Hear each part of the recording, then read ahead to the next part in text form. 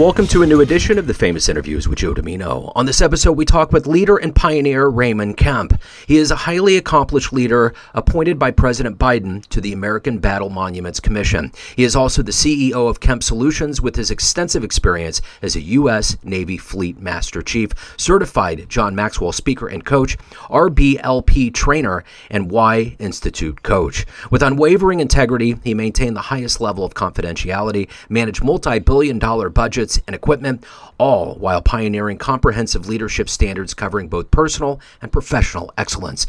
He's got a great story. Enjoy. Well, man, it's great to meet you. I appreciate you taking a minute out for the show today. And I want to begin our conversation with the heavy we've living through a pandemic. How did you get through the last 3.5 years, and how has it changed you? For me, making my way through this last 3.5 years has been a lot about community. And as a service member, serving over 3 decades, I was accustomed to being around people. I was accustomed to folks, asking for help and support. I knew the value of community. However, it was very different during the pandemic because I had just retired, and throughout my career, I had been responsible for people. And after that opportunity, some might call it a burden, but after that went away, it was literally just me. Children are grown and gone. I'm single. And so it was pretty darn tricky. However, the guys that I played ball with, the folks that I played golf with, became, a pretty intimate community. And I'm back in America because I retired in Naples, Italy, and reconnecting with family and other friends. Again, that community is what kind of allowed me to make my way through the sunken place, very honestly, because again, just newly becoming single and leaving the Navy that I'd been with for 17 years. Since I was 17 years old, was tough. And so community and faith is really what allowed me to make my way out of that consuming pandemic. I'm reading Michelle Obama's biography right now, and there was a point there where she was talking about after the whole vortex of being in that 8-year whirlwind and then being in her house with no one home, she explained what it was like and how weird it was. Right. And it's like, Yeah. man, when you have that much activity going on your whole life and then all of a sudden it's like Silent. changed. Wow. Yeah. And the thing about the Navy and being on ships is it's really loud, whether it be the nuclear power plant, which is pretty quiet, but if it's engineering or catapults going off, the generators, for electricity, heat, cooling, and so forth, pipes and there's always noise. Whenever it's totally silent, everybody's nervous. Oh, and yeah. So, and then running to their area of responsibility to find out what is wrong. And so when that silence hit me, Joe, let me tell you, I wasn't prepared. I'm getting a little bit emotional now, but I just wasn't ready for that. People told me that their perspective on the retirement, but I was not prepared for the silence. Yeah. When the electricity goes out, there's nothing as loud as that silence. It's real. Just like, wow. Because there's so much ambient noise. And I'm the kind of person that likes to have the Alexa going. I'm a big jazz fan. I got a show. So I'll have the station going, and, Miles is in one room, Coltrane's in another, and I'm just following sounds. That's awesome. I was just listening to some Thelonious Monk last night. It's so funny you bring that up. Man, Monk was one of those guys that I think is one of the most misunderstood cats that was ever in that art form.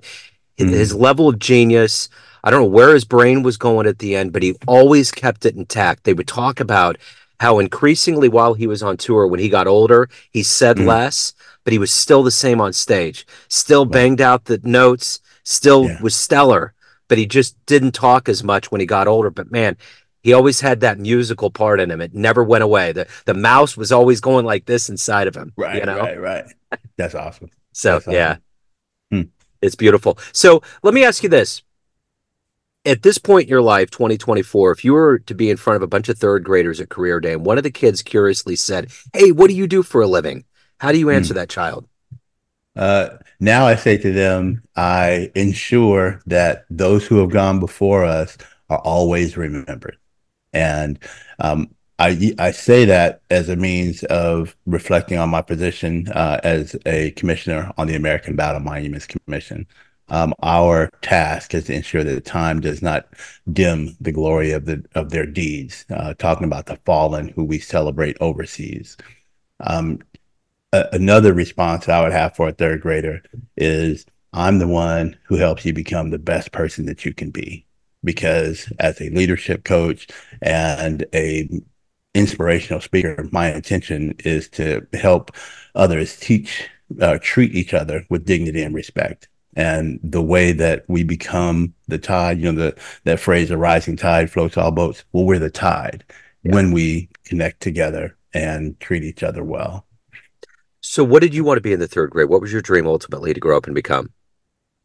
That's a tricky response for me. In the third and fourth grade, I wanted to be the president. And my third grade and fourth grade teacher, I grew up on the west side of Oklahoma City, which is very segregated in the 70s, really, really white side of town. And they probably said the most horrific thing that could be said to a third grader Wow. and a fourth grader, because back to back years, both of them said, if I remove the profanity from it, both of them said, "You're not going to be anything when you grow up. You're going to be just like your daddy, and you don't even know who that is, do you?" And so, though they meant for that to be harmful to me, it really just created a young mind that said, "Watch me work." And Yeah. so, though my dream at that point I wanted to be the president. Uh, Certainly, things happen between then and now. But But that's the thing about wisdom, though, is that when you look back on your life, it's those negative things that can be just as fueling as an inspiration in your life. absolutely, because more than one occasion, I came against the force that was against me. And my thought was, okay, yeah, you might mean this for my bad, but it's going to work out for my good. Yeah. And exponentially, things were greater than what others may have said. Yeah. If I fast forward maybe 30 years out of, from that third and fourth grade experience. And I was the Armed Forces Inauguration Committee member for the Navy for our 44th president during the 56th inauguration, which was President Barack Obama. Wow. And I got a full page spread in the Daily Oklahoma newspaper. I wish I could have been sitting next to that third and fourth grade teacher Yeah. who when I said I wanted to be the president, I may not have been him, but I was standing right next to him several occasions. And so it definitely worked out to where them and many others, spoke harshly against me, and it worked out a different way. That had to be overwhelming to be at that moment. You mean with the president? Yeah. Yeah, I yeah, mean, to yeah. be there, to watch that historical moment, to have that comment said to you, to feel this Right. tide of change and hope and all the things that we hope for in this country, to see that actually happen firsthand. And then with you being working as hard as you did to get to that point, that tidal wave had to be some kind of emotion. It was exciting, and there was definitely a lot of hope for me, in that moment, because I had already had my own experiences when it comes down to um, you know, being, buried down with, burdens and accusations of whatever that may have been, those people not realizing that I was a seed that they thought they were burying, but I was actually being planted, was an experience I had already had. And so for me to see him, one of the things I tried to convey verbally, but and mostly non-verbally, was if you need anything, I'm here. And myself and others are here to help propel you forward, and not just him as a person, but the ideal of Yeah. the ideal of the presidency. Going to Barack Obama. That's really what that was about. But Yeah. it was emotional. I will admit it was very emotional. There's a photo. Perhaps I'll have a chance to show it to you another time, of my daughter. My daughter and I just talked about this morning. We were at the kids' inaugural ball and I'm in uniform, and she's kind of hanging over my shoulder. We were watching the concert at the inaugural ball, and the picture was captured in the New York Post. Oh, wow. And she was today, just this morning, as I said, we talked about that, and it was a very emotional time. Yeah. I took my son to see um, uh, President Obama when he was on the campaign trail. I think it was September or October of that year. And Mm. just to see, he was just a little sliver between the trees. We were up at the World War I monument in Kansas City, Oh, and nice. my son was, I believe, 3, and he just, it was too much. But I remember walking out and hearing Barack's voice just boom over Kansas City, and it was like, man, it was just so good, dude, just so good, the whole thing. Um, That's awesome. so let me ask you this. You're obviously highly driven. You touched a little bit on growing up and what your teachers said, but overall, you were obviously very highly driven, very highly motivated. How did that happen? What were the seeds that were put into you to grow into who you are today? Ooh.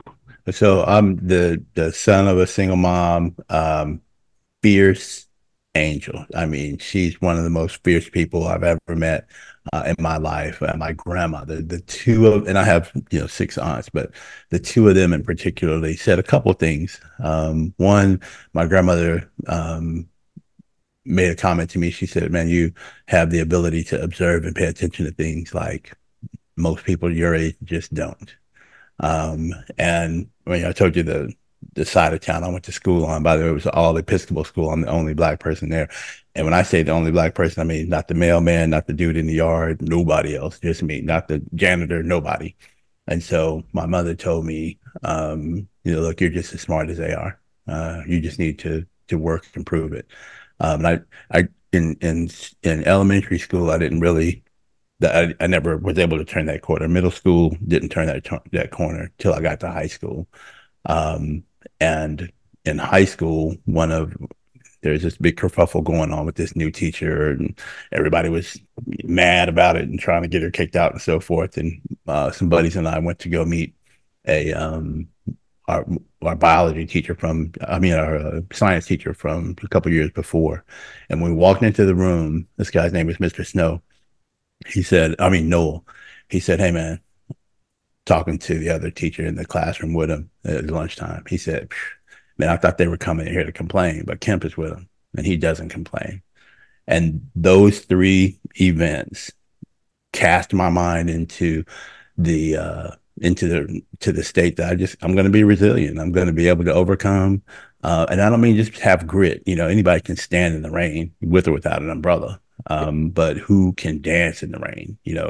That's going to be me. A ball bearing going down a hill is not going to collect any snow. It's not going to get any bigger. It's going to be a ball bearing.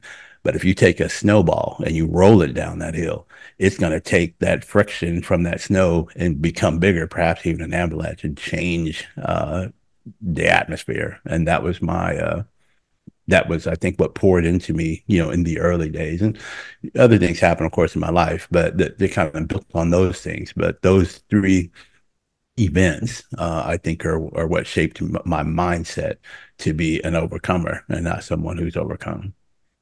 So, who's been a hero for you in your life? Um, you know, when it comes to heroes that I could touch, I just didn't have that. Very, very frankly. Yeah. I admire my mom.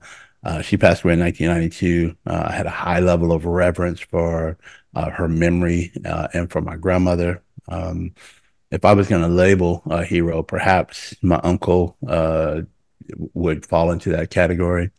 Super quick story. When I was a kid growing up, we would go visit. Because it's just me, would go over to my cousin's house and spend the summer.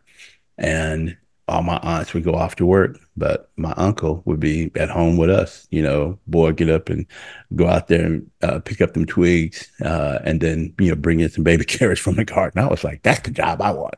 Everybody else going to work. This dude is here just giving us grief. But he taught us how to catch crawdads with a string and let him pinch his finger and all that.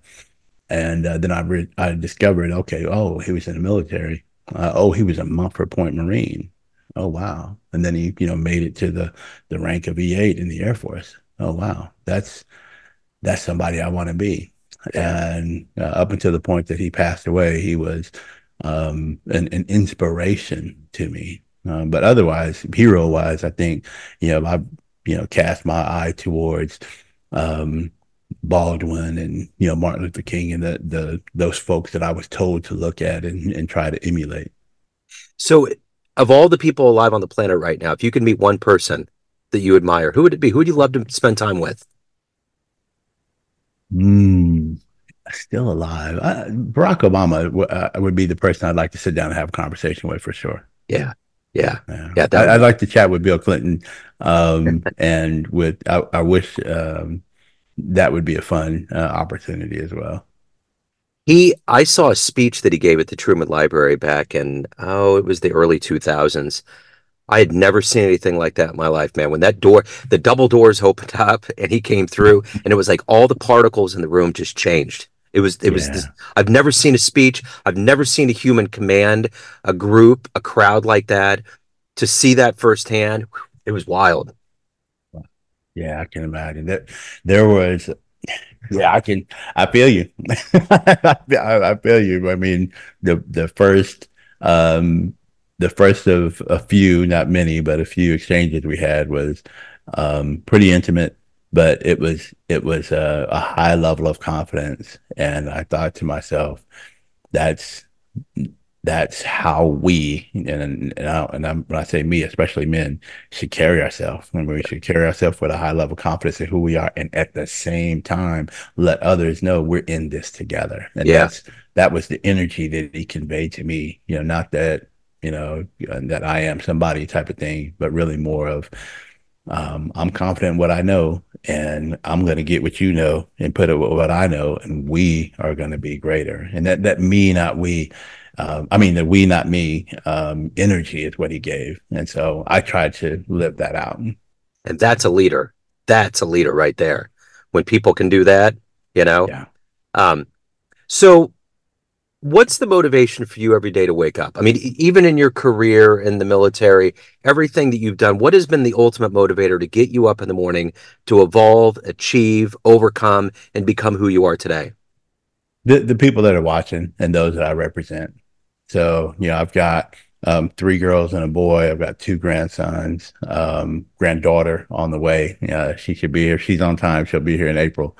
And, when I think about those folks, who had gone before me and gave me something to look at and aim for, I feel like that's my responsibility. I have got to live my life in such a way where others will be inspired and encouraged to do their level best. Not that they're in competition with me, but whatever their own, calling is, whatever their own, goal in life, their why in life, would be one that gets them to just be their absolute best. And thankfully, Joe, when I was in the Navy, I had the opportunity to lead people from the fourth day in the Navy till my final day. And during that time, I realized I have a bit of a gift that I can, communicate and motivate folks to where they will be willing to, push the envelope and go a little harder, a little faster than their imagination, really would let them go to. And that wakes me up in the morning because, I believe we're given a skill and a talent, not to sit. We shouldn't be, talent obese. We should give our talent away one way or another. Yeah.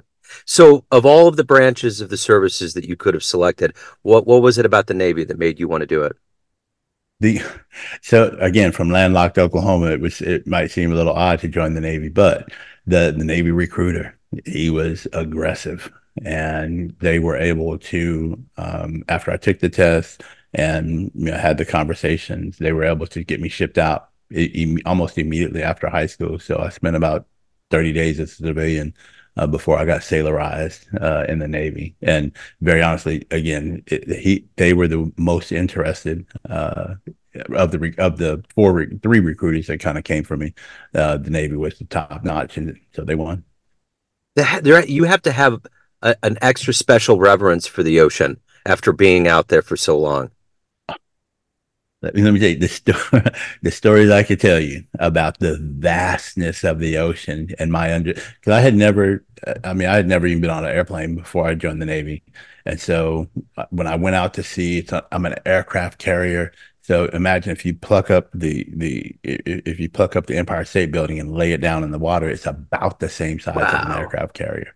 And so to be out there, it's 5,000 people. And I'm from Oklahoma City, but I wasn't from a dense part of Oklahoma City. So to be Yeah. surrounded every day by 5,000 or more people, Yeah. sailors and Marines, it was an interesting experience. But the Wow. first time I was on a COD, it stands for Carrier Onboard Deliveries aircraft. So I'm on that bird flying out to the ship and seeing, from way up in the air, the vastness of the ocean. I was like, oh, and that speck was my ship. I was like, gee whiz, I thought the Yeah. ship was big. My Yeah. gosh, this Wow. ocean.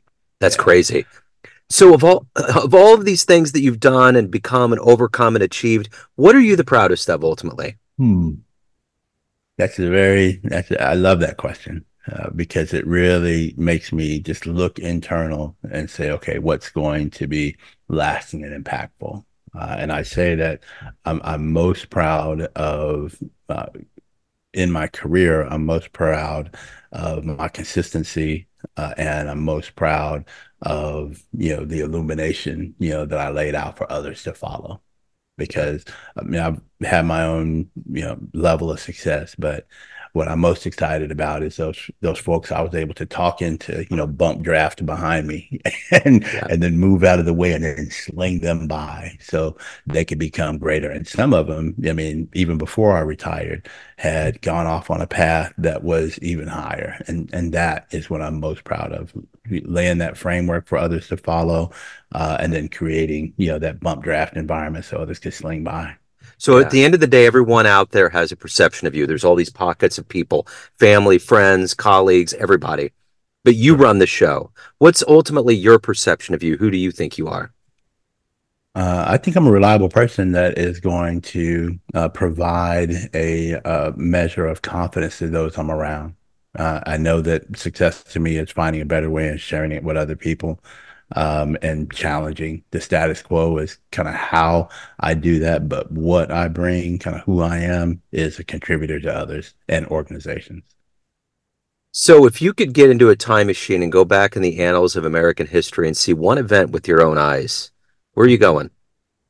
I would, what would be interesting to me would be to a go back to a time where there is a measure of peace in the world. And so I've heard this story about the Tower of Babel and this amazing warrior by the name of Nimrod. And in that, measure of faith, as they were building this tower, that, just me, Joe, I'm just one dude. I think they were building that tower so high, not necessarily so they could get to heaven and be with, whatever's up there, but so they can avoid the next flood. My Yeah, perspective. sure. But I would love to be there as the conversations began with why we're going to build this tower, because that measure of unity is something we need to find our way back to. And I'm Yeah, concerned about the nation. I'm concerned about these grandchildren, my children and grandchildren. yeah, And I'm concerned that if we don't share that measure of unity, it could be tough. yeah. Uh, that So that would be. I'd like to go back there, especially if I can come back. If I got to go stay, that'd be tough. That's another story. yeah, I'd go somewhere else. But yeah. if I Come can back. go learn and come back, Yeah. oh, Oh, yeah. absolutely. Yeah. So Raymond, if anyone out there wants to learn more about you, reach out. Anything about your world, where can they go? RaymondKemp.com, on social media. I'm Raymond D. Kemp. That's on Instagram and Facebook, and on X. And of course, they can find me on LinkedIn. It'd be a pleasure if they would. Right on. Mr. Kemp, this has been wonderful. Thank you, sir. I appreciate the stories, the service, everything. You're wonderful, man. I appreciate it. Thank you, Joe. It's been an honor to be here with you. Thanks for tuning in to another famous interview with Joe Domino, where we cover the world of art, literature, business, spirituality, music, and more from around the globe. Our esteemed theme music was composed and produced by the great E.E. Pointer of Kansas City's River Cow Orchestra. If you want to hear more interviews, visit the Famous Interviews with Joe Domino channel on YouTube. You can also find us on Spotify and Apple Podcasts. Thanks again for listening, and until next time.